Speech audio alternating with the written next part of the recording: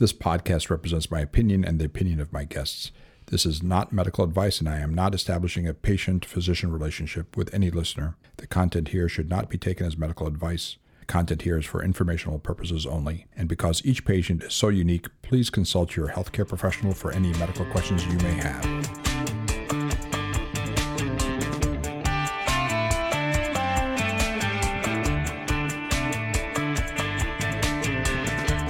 Welcome everybody. It's the Not Your Doc pod.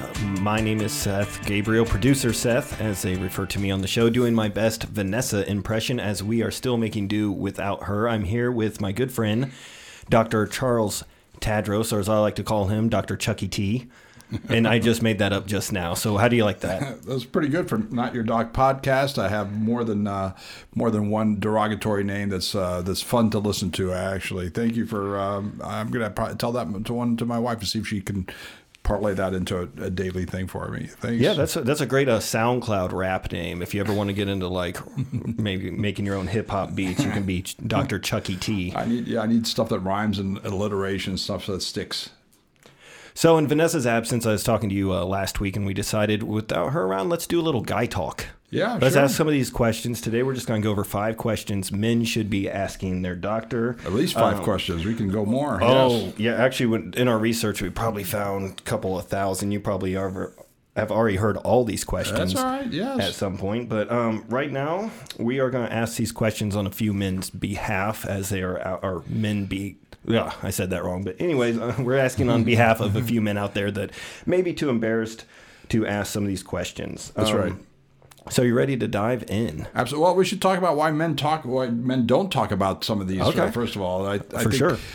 Personally, a lot of times men don't talk about this because they didn't grow up talking about it. Smaller things, less important things, maybe as they're growing up as youngsters, about their health or about what's normal and not normal. And that's what I find is a lot of people don't even know what normal should look like or feel like, whether it's feelings or body part changes, etc. So that's the very first thing. And oftentimes the spouses or parents, or I'm sorry, their spouses and oftentimes the parents, whenever they're that young, it's parents and teachers, are not sure what to say or how to say it. Sometimes they kind of brush it off or go tell people to look it up in a book or a website. So that's kind of the way I grew up. My parents never talked about sex to me. I had to figure it out on my own. And so that's the first thing. The next thing is, of course, if you go to a physician, nurse practitioner, physician assistant, I will tell you it should be matter of fact. It should be, oh, you want to talk about this? Sure, everybody wants to talk about this. So one of the things I wanted to make sure is that people don't feel that special about bringing up questionable, stuff that they may consider embarrassing. If we say, oh my gosh, stop, and nobody ever talks about this stuff, then it makes people a little more shy and embarrassed. So I want people to kind of feel comfortable, and that's why sometimes whether you go, if you ask questions for people like us or through a website or whenever we're going to do live chats eventually, it's easier sometimes to talk to a stranger in certain ways. The persons who know you tend to have a better history on you, and I can make more specific recommendations, but we'll make some general observations and recommendations here. Once again, it's not specifically to any one person or any one group, but it's just a way to start thinking about things, and you can take it up with your own professionals that know you better. Okay. Awesome. Yeah. And I fall into the category of the people who are afraid of the answer. Yeah. And you're probably familiar with this category as sure. well, right? Okay. So, and like I get up every day, I'm like, I'm alive and breathing. I'll go to a doctor someday. I'll ask these questions at some point. But for right now, I'm enjoying the ignorance in a way. It's bliss. It is. Ignorance can be bliss sometimes. If it's not squeaking, there's no reason to grease a non-squeaking wheel, obviously. So you're kind of we're going to talk about kind of what guys may quote unquote squeak about, what they kind of may bother them sometimes, and there's tons of other things. There. Yeah, there's tons of other things too. That was clever. Are you ready for question number 1, sure. Doctor? Okay, yeah. Chucky T. The first question, with annual physicals now covered by insurance, what screenings do I need? Sure. Well, first of all, and let's talk about age too. Yeah. So it's not everything is automatically covered. When people are talking about insurance coverage screenings, for decades and decades, insurance companies, especially Medicare, did not cover wellness visits or screening visits. Screening means don't have any symptoms, but you are at risk for something, whether it's hypertension or alcohol or diabetes or prostate cancer or breast cancer, cervical cancer, all these things. You may not have symptoms, but you're at risk for them. Your right age, your right sex for certain things, right gender, so that you could potentially have prostate cancer or colon cancer, diabetes or heart disease or blood pressure, cholesterol. So screening test means that, and for many years, insurance would not cover something if you didn't have symptoms already. If you haven't already had a heart attack or you had symptoms of increased thirst for diabetes, etc., they would not cover things. Now we've known it for decades, but finally insurances have jumped on board that they will cover screening physical exams, sometimes even screening tests like a cholesterol panel or blood sugar before you have any symptoms. So that's the first thing. You always have to check because it's money, and you always have to check. Don't assume because it seems right that insurance should cover it. So that's the first thing. For certainly for pediatrics, which is not my age group, but for pediatrics, there are wellness checks because oftentimes wellness checks go with immunizations whenever you're very young, and so that's a very important piece of it. And oftentimes people, in order to participate in sports or camps, needed physical exams filled out, and so oftentimes that was important. So those are times in youngsters' life where they tend to be seen more because that's when they discover things that you were born with or happen early in life. Born with means congenital, happen in life early. Is the other aspect that if you wanted to pick up kidney disease or something, you're not necessarily born with it, but you develop it early in life, they tend to pick it up earlier, and that's the pediatrician. Pediatricians are typically seeing you until age, depending on how big you are and other conditions you may have, 16, 18, or even 21. So some people can even go through college by still seeing their pediatrician. Most people don't. And then from there, you tend to go to an adult primary care physician. Real quick, if you're in college, do you still go to the room with the balloons and the clowns and sit on the table and get a lollipop? So unfortunately, afterwards? I get 6'1" guys and not the gals so much, but 6 foot, they have to go sit with the 13-year-olds. Tiny bed, tiny chairs. Right. So that's one motivation to move on, especially if you're big. If you have early puberty and you're big. Unless you get a sucker at the end of it, then that's hard. It's harder to walk away. Those treats. But anyway, so that's really important to have whenever you're growing, to have a medical home in pediatrics because they get to know you, and this is everything from ADD to depression to anemia to blood pressure issues to menarche, which is the start of menstrual periods, school academic issues,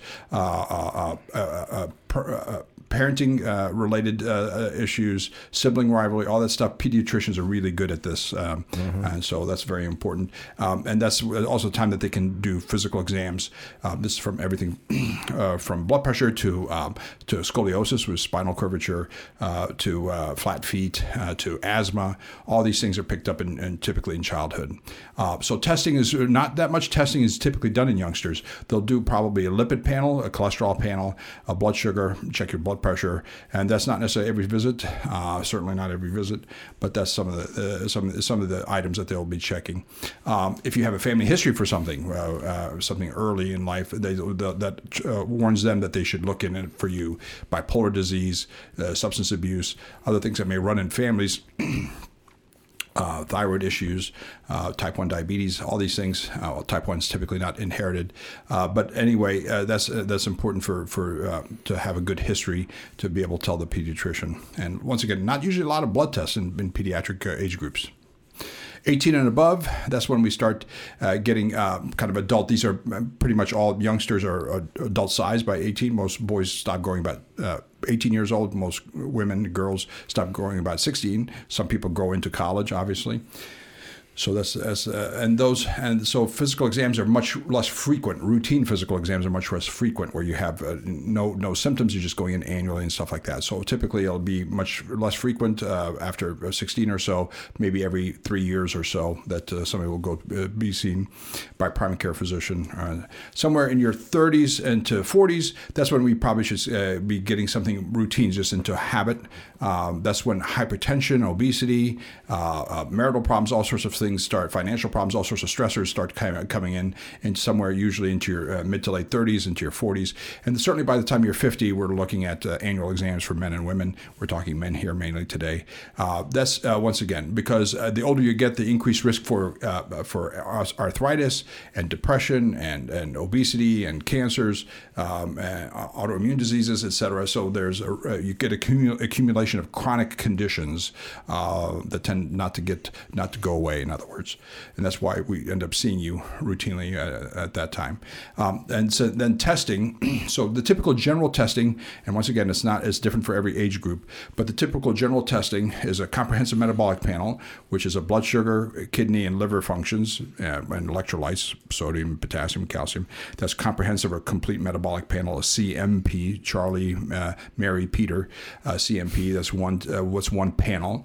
Another panel is a CBC with differential and platelets. So complete blood count with differential, which is a different part of the white cells, and platelet counts.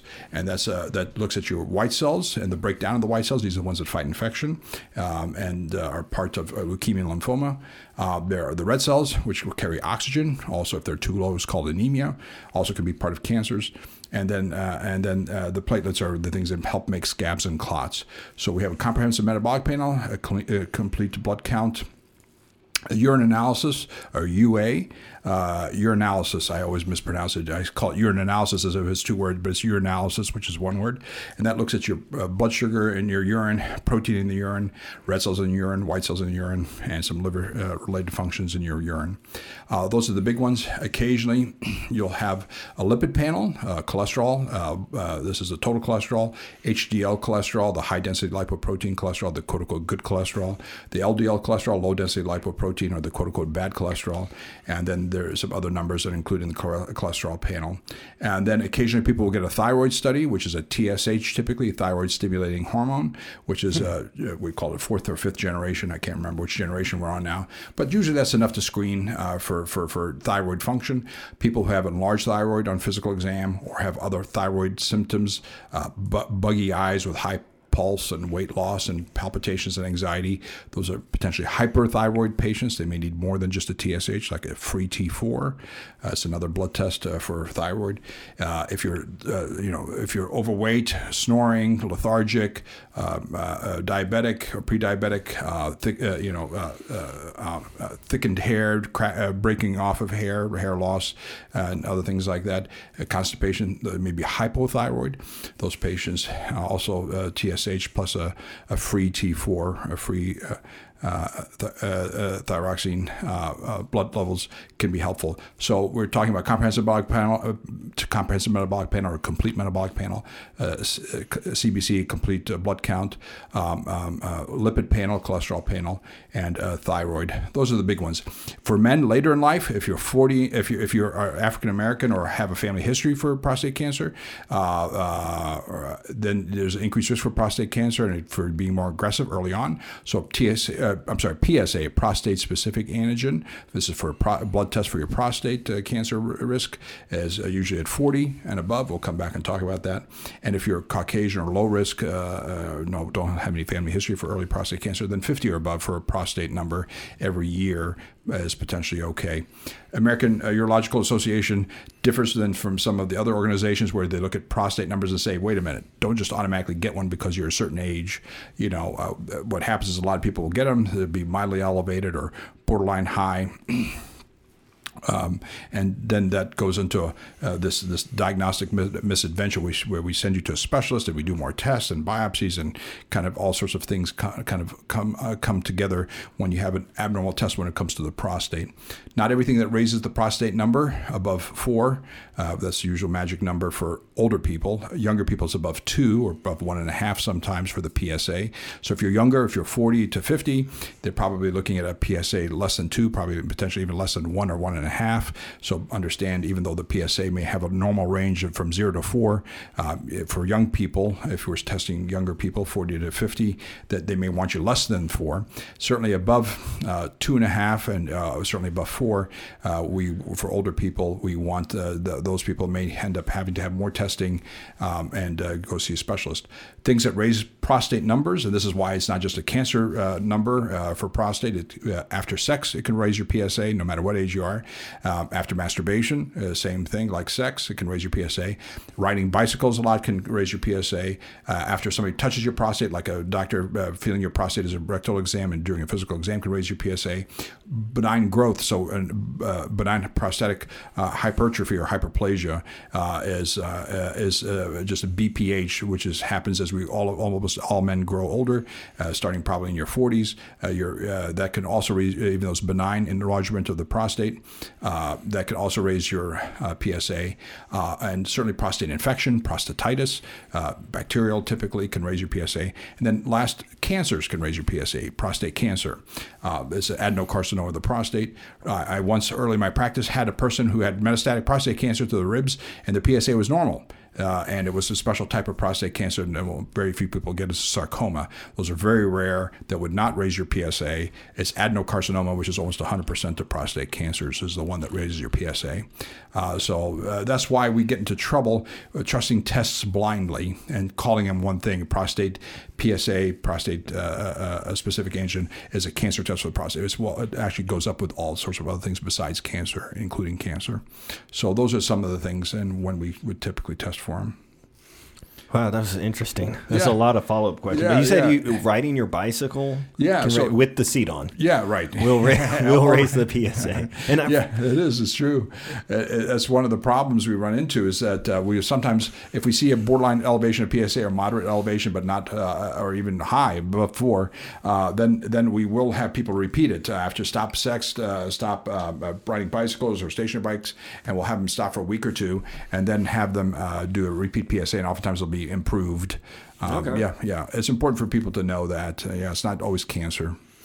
All right, so we're going to get sexual here for a second with next question. We're not going to go, this one's a little vague, so we're not going to go specifically into PE or ED or any of these other 2-letter acronyms, the things men are especially embarrassed to bring up sometimes to their doctor or anyone else. So we're just going to throw it out there. I'm not feeling as sexually vital as I'd like.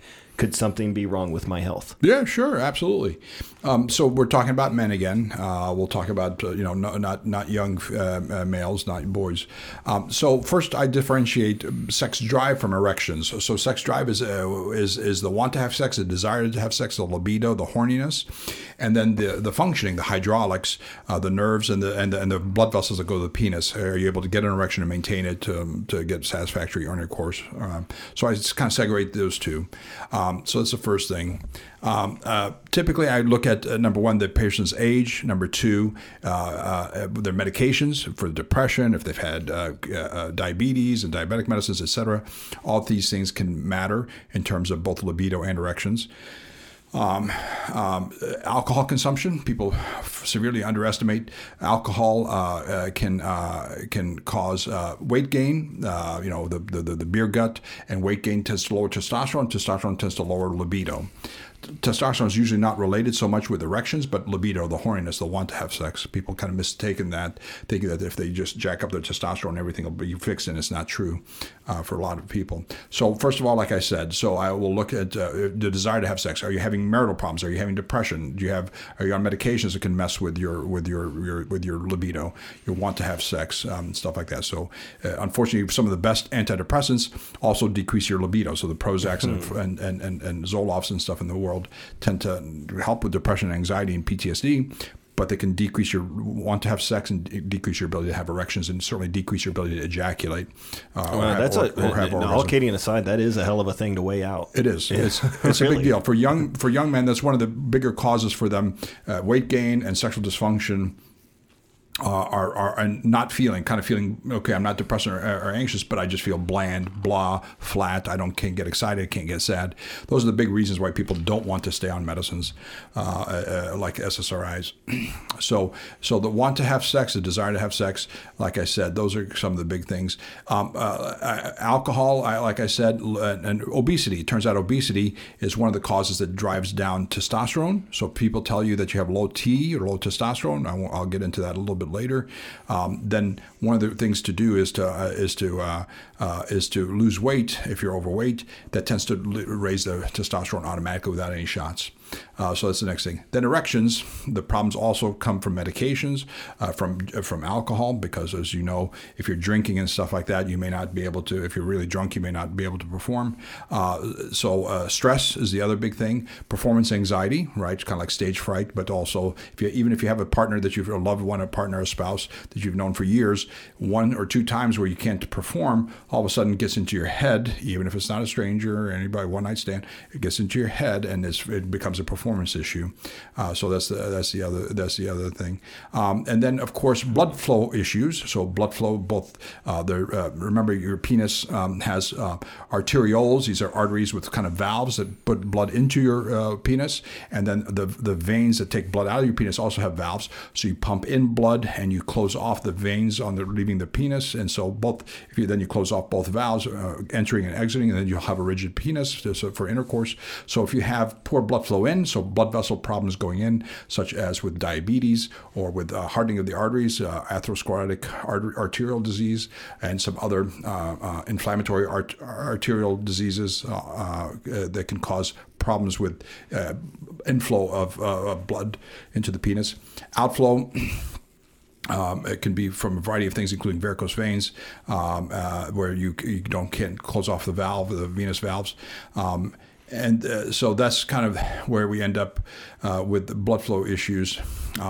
Nerve issues. This is actually neuropathy that we see in diabetes is one of the problems. This is part of the autonomic nervous system. So that's it's a parasympathetic and sympathetic nervous system have to work together to get erections and to have ejaculation. So it has to be working well enough. So that's the other thing. And occasionally we have fibrosis or hardening or thickening of some of the tissue in the penis. Peyronie's disease. It can sometimes will be painful if you have an erection, or you get a crooked penis with an erection, and that's typically a fibrosis, maybe a part of an autoimmune problem, but that also can cause erectile problems or painful erections or difficulty having erections. And those are the big things that I think about. There are a bunch of other things. If you haven't slept well, is another thing that can cause problems with wanting to have sex, the desire, as well as to have efficient, effective erections. Yeah, that's roughly about right. Any other ones you've heard of? Oh, no, I think you covered. There's a lot of stuff I hadn't even heard of in there, but I thought that was pretty interesting right at the beginning. You're talking, you got to differentiate what, between these things. And I think that's pretty important to talk to your doctor so they can find out, like, is it do you have anxiety when it comes to performance, or do you have a medical issue that's physically stopping you? So there's a big difference between, do you want to have sex or can you not have sex? And I have not got into the kind of the hormone stuff that testosterone is driven by the brain, by gonadotropin releasing hormones, and so there's a whole feedback loop that involves the brain, and you can have faulty hormonal drives along the way. So FSH and LH, follicular stimulating hormone and luteinizing hormone, that could be an issue that cause problems with libido and eventually erections.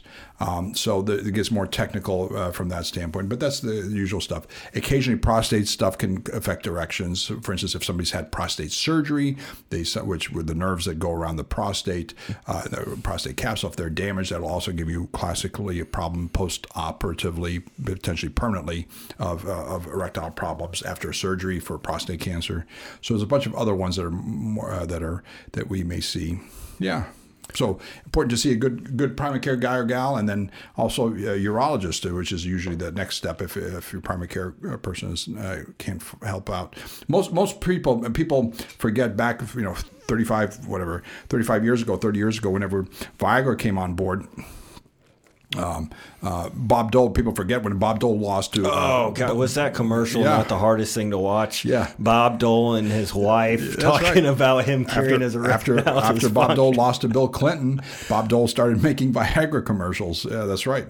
And so Viagra was initially indicated for people with post-operative post-prostate cancer prostatectomy surgery that had erectile problems, and people with diabetes, advanced diabetes, that affected the nervous system, the nervous system and cause erectile problems. So those are the two big reasons that Viagra was indicated for. I don't think it ever achieved any other indication for in terms of erections. But the vast majority of the people that I wrote scripts for were probably functional erection problems. They have not had surgery, did not have diabetes or advanced diabetes. So the vast majority of prescriptions that we wrote for, that was never, by the way, Viagra was really never covered for the typical person that I ever had to see and gave prescriptions for, were for functional issues that may have been better treated with exercise and cutting out alcohol and seeing a therapist, a talk therapist and relationship therapist than getting Viagra. But the kicker is Viagra, I remind people, Viagra can help people with or without erectile problems. So it can help a person with, irregular erections have a more rigid erection and last longer, and it certainly can help people that have erectile problems. So it's not a way people say, well, I took Viagra and I got a better erection, therefore I must have ED or erectile dysfunction. The answer is no. It helps all sorts of people with that. So that's not a diagnostic criteria for erectile problems. The problems with the Viagras and the Levitras and the Cialises of the world is that these are all work through the same mechanism. The problem is that these things can give you headaches, can give you Cialis, especially muscle aches. Some of these can give you heartburn and chest fullness. So it's not a pleasant experience to get a good erection with these drugs. Sometimes it's lasts several days. Cialis has got a long half-life, so you can have several days of muscle aches from Cialis, for instance. And they say after 4 hours, consult your doctor. 4 hours still seems like a long time. It is. Most men, despite what people think, most men, 10, 15 minutes of sexual activity is probably more average. I know what people say and read and think and watching porn. It's not even close to that. So that's why foreplay and other things about knowing about your partner, a lot of things besides coitus with completion to ejaculation is important to recognize that other things that are very important in intimacy that are besides intercourse, because intercourse for a male is a couple of 15 minutes would be long. 2, 3, 4, 5 minutes, at most for most men. It's crazy. Bob Dole lost to Clinton, who had the exact opposite problem. But that's for a different. That's right. That's for a different show. That's another show. Yeah. All right. And I will say, if you cut out drinking and add exercise to your life, you could probably knock a few things off your list of physical and mental health problems. Oh no, a large chunk. Yeah. Stress for reduction, sure. Absolutely. Weight loss helps a lot of different things. But stress reduction through exercise helps everything from heart disease to erectile issues. You are correct. What a great segue, because our next thing we're talking about is heart disease. Here's a question I think a lot of men out there. In fact, you get asked this a lot. You don't even have to volunteer this information or ask about it. You actually get asked in a lot of medical consults and a lot of medical forums. Yeah. I'm worried. Here's the question, doctor. I'm worried because several relatives in my family have had heart attacks. How can I tell if I'm at risk for heart disease? You are. If just being a male, you puts you at risk. Having a heart. Yeah, just having a heart puts you at risk. That's correct. That's being a good point. Alive means you will die. That's right. That's the highest risk factor for dying is that you're alive to begin with. But no, we know that fatty streaks start happening in your teenage years. This is back in Vietnam. I said this on another podcast in Vietnam, when young boys, 18-year-olds are young boys to me, young boys were killed and they would do autopsies. These boys would already have fatty arterial streaks. This is cholesterol lining the arteries already in their heart arteries. So we know that cholesterol builds up already, fatty lipids that are stuffed inside the lining of your arteries. Your media is called the media of your coronary arteries. So we know that it happens in young people, maybe genetics, maybe also dietary stuff, oftentimes with a combination. Smoking seems to accelerate it, obviously, too. Diabetes accelerates it. So the quickie answer is absolutely. The older you get, and I would argue, the stuff that we see when you're in your 50s started in, like we said, in your 20s and below. So anywhere along the line, it doesn't mean that you have to have an EKG or stress test starting whenever you're 15 or anything like that.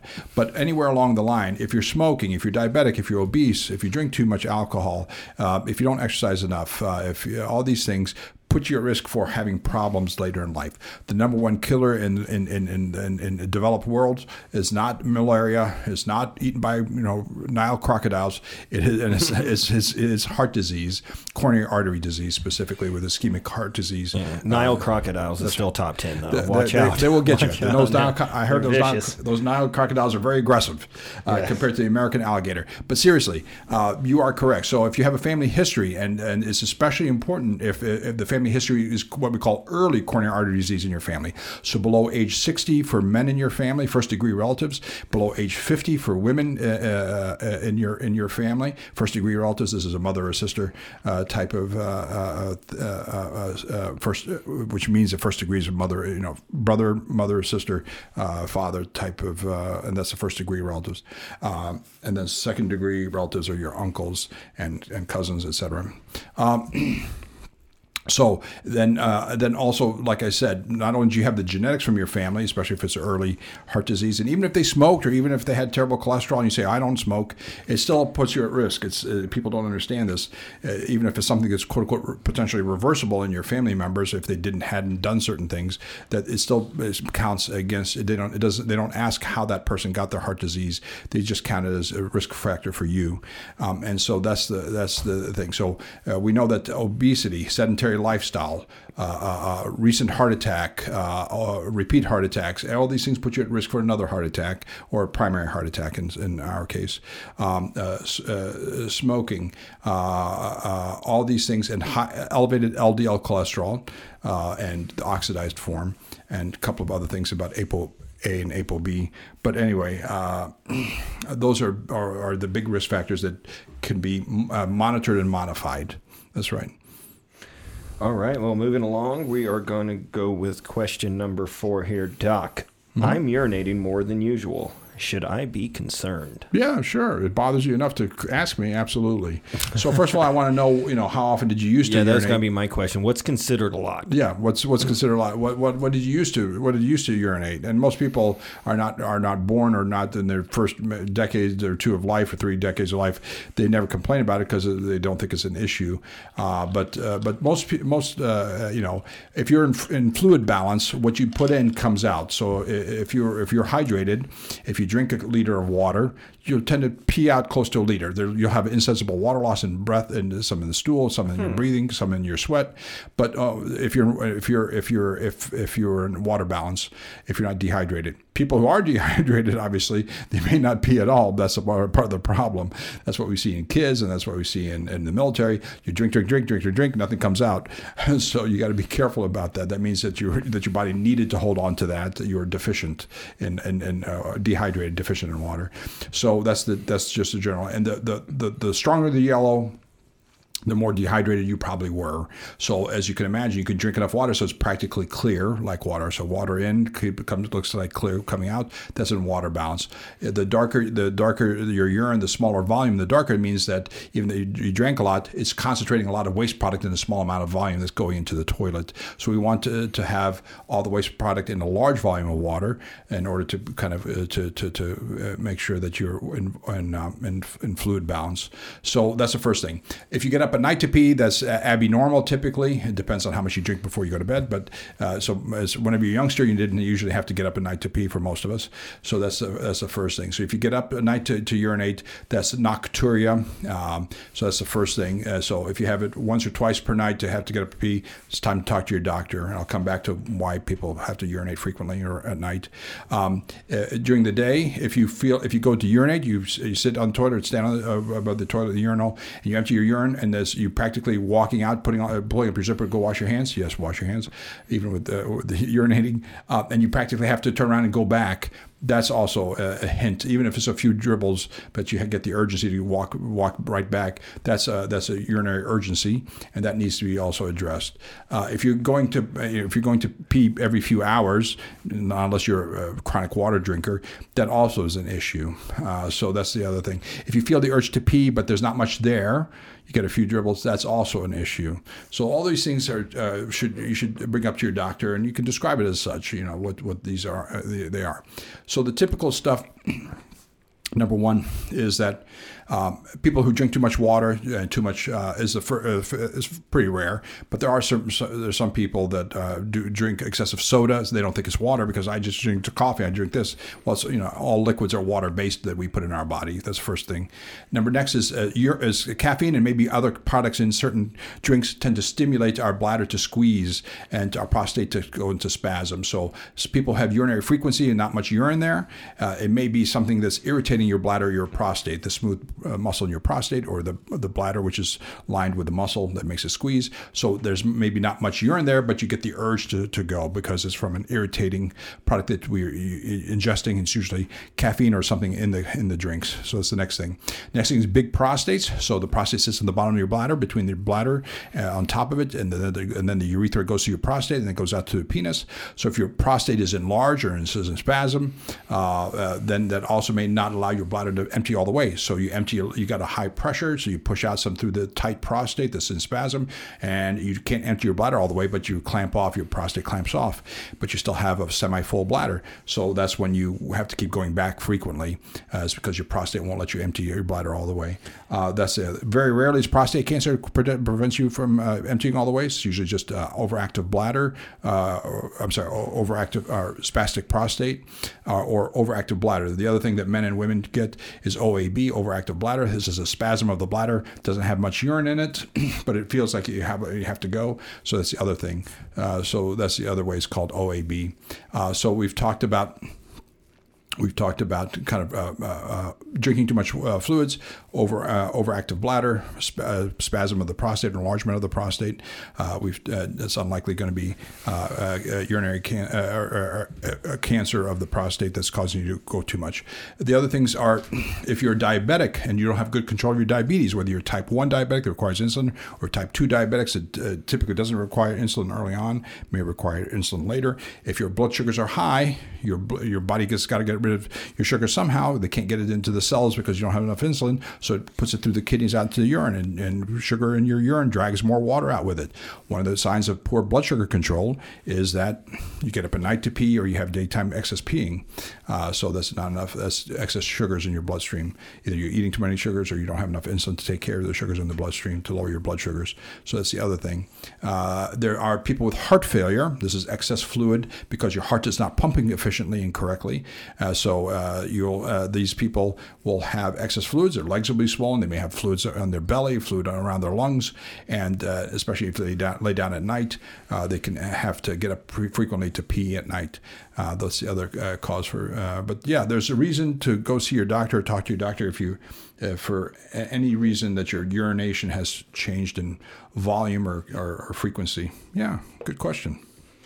Yeah, and every time we talk about men's health, the prostate is brought up at some point. That's terrific for men. Women don't have a prostate, men do, so we get to talk about that just for men. Yes. Yes. Yeah. Any medical topic for men, it's always the prostate is always brought up at some point. I also want to point out, when hydrating, the temperature of the water and the speed that you drink it are also huge if you're trying to hydrate. Is that we all want to chug ice cold water when we're dehydrated and it's hot out, but that's the exact opposite. You want your water, if you're feeling dehydrated and you don't necessarily have an IV bag or something you can stick in. If you can get some room temperature water and sip on it, there you go. You'll be all right. All right, because correct me if I'm wrong, but the body has to bring that water temperature to the body temperature. Yeah, so or it's just going to pass through. Right. So part of it is that's true, that your internal, even though you may feel hot outside, unless you're having heat exhaustion or heat stroke, two different things, that your body internal temperature, even though your surface temperature may be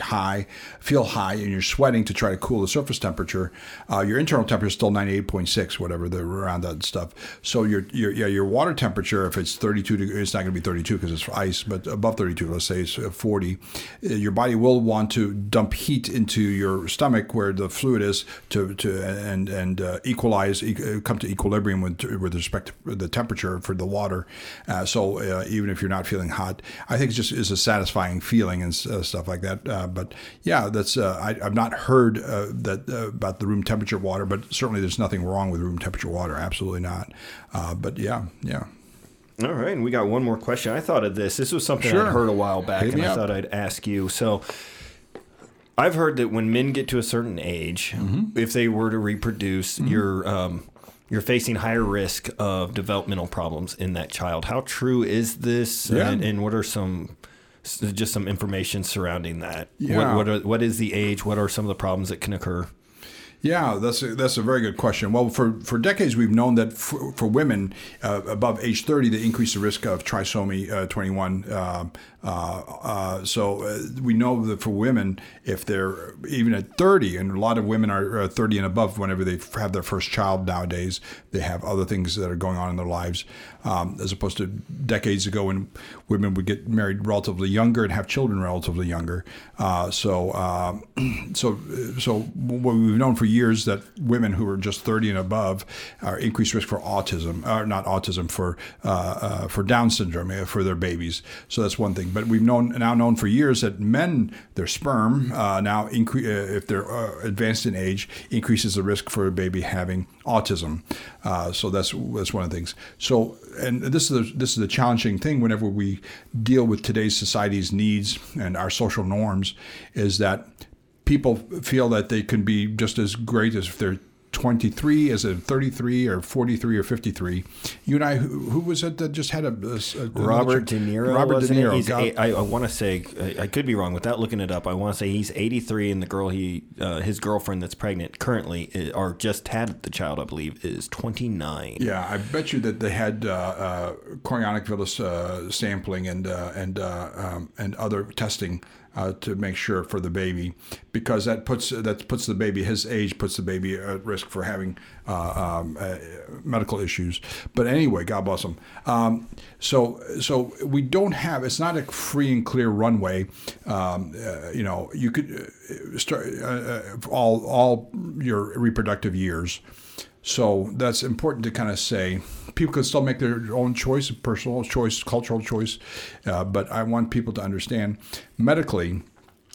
We just because people can get pregnant when they're in their 40s doesn't mean it's easy to get pregnant. It doesn't mean it's that they can carry the baby as long without having support from a fertility specialist, etc. And men's ages, that's why we're here. Men's ages do affect his fertility. Obviously, it has a number of sperm that he can produce, the quality of the sperm, and also the risk for autism for the baby. And fortunately, we can get in utero testing.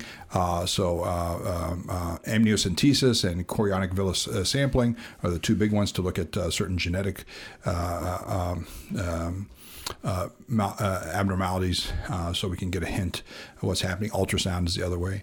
But yeah, we're getting to a point where we've had decades of where we have more choice of freezing eggs, freezing sperm, so that we can choose later to have babies, whether it's in the original woman's womb or a surrogate person to carry a fertilized egg and sperm from the original mom and dad for the baby.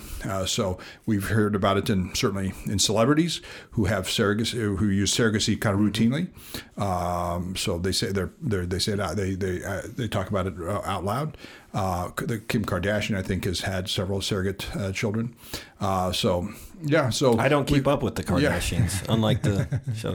I avoid it actually. But part of it is that it becomes part of the cultural talk about what's available, and it's not necessarily as available to the rest of us because of money and other things. But yes, absolutely, you have increased risks and increased issues. Not absolutely, never, but increased, and that's important to know the comparative words. Yeah. All right, one more guy question. Sure. With Aaron Rodgers going to the Jets, will the Bills still win the AFC East? You are better versed, everybody. My son-in-laws are better versed, and you're better versed than I am, because I don't follow football. Okay, well, the question is, yes, the Bills are still probably going to win the AFC East. Okay, The Jets will be a wild card. We'll say that, but that still remains to be seen. Well, Doctor, this was fun. Yeah, it's all right. Not bad. Not bad at all. I think Vanessa would be proud. Yeah, for the most part. I think she'd be okay with it. I think she'd have more refined, more incisive questions and grill me on some of my general statements. Nice. All right. Well, if you have any of those questions you want to ask the doctor anonymously, you can contact us on the website, Not Your Doc pod.com, and there you can also listen to past shows, check out the blog itself. Dr. Chucky T, Dr. Tadros. I'm sorry, everyone around the office and everybody you know is going to start calling you that, and you're going to hate me for it. I have a feeling. That's all right. It'll work. I think they'll know who I am. And you can contact us about anything. It doesn't have to be some anonymous, embarrassing health question. Just any questions or concerns or any topics you want to hear on the show. Hit us up, notyourdocpod.com. Doctor, thanks so much. This has been fun. We'll hopefully see Vanessa again soon. Hopefully she hears this and doesn't hate this episode too much. I think she'll enjoy it quite a bit. All right. Well, we'll see you next time, Doc. All right. Bye-bye. Thanks, Seth.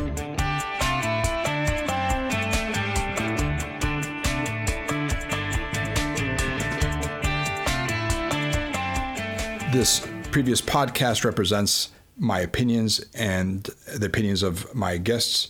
This is not medical advice, and I'm not establishing a physician-patient relationship with any listener. The content here should not be taken as medical advice. The content here is for informational purposes only, and because each patient is so unique, please consult your healthcare professional for any medical questions that you may have.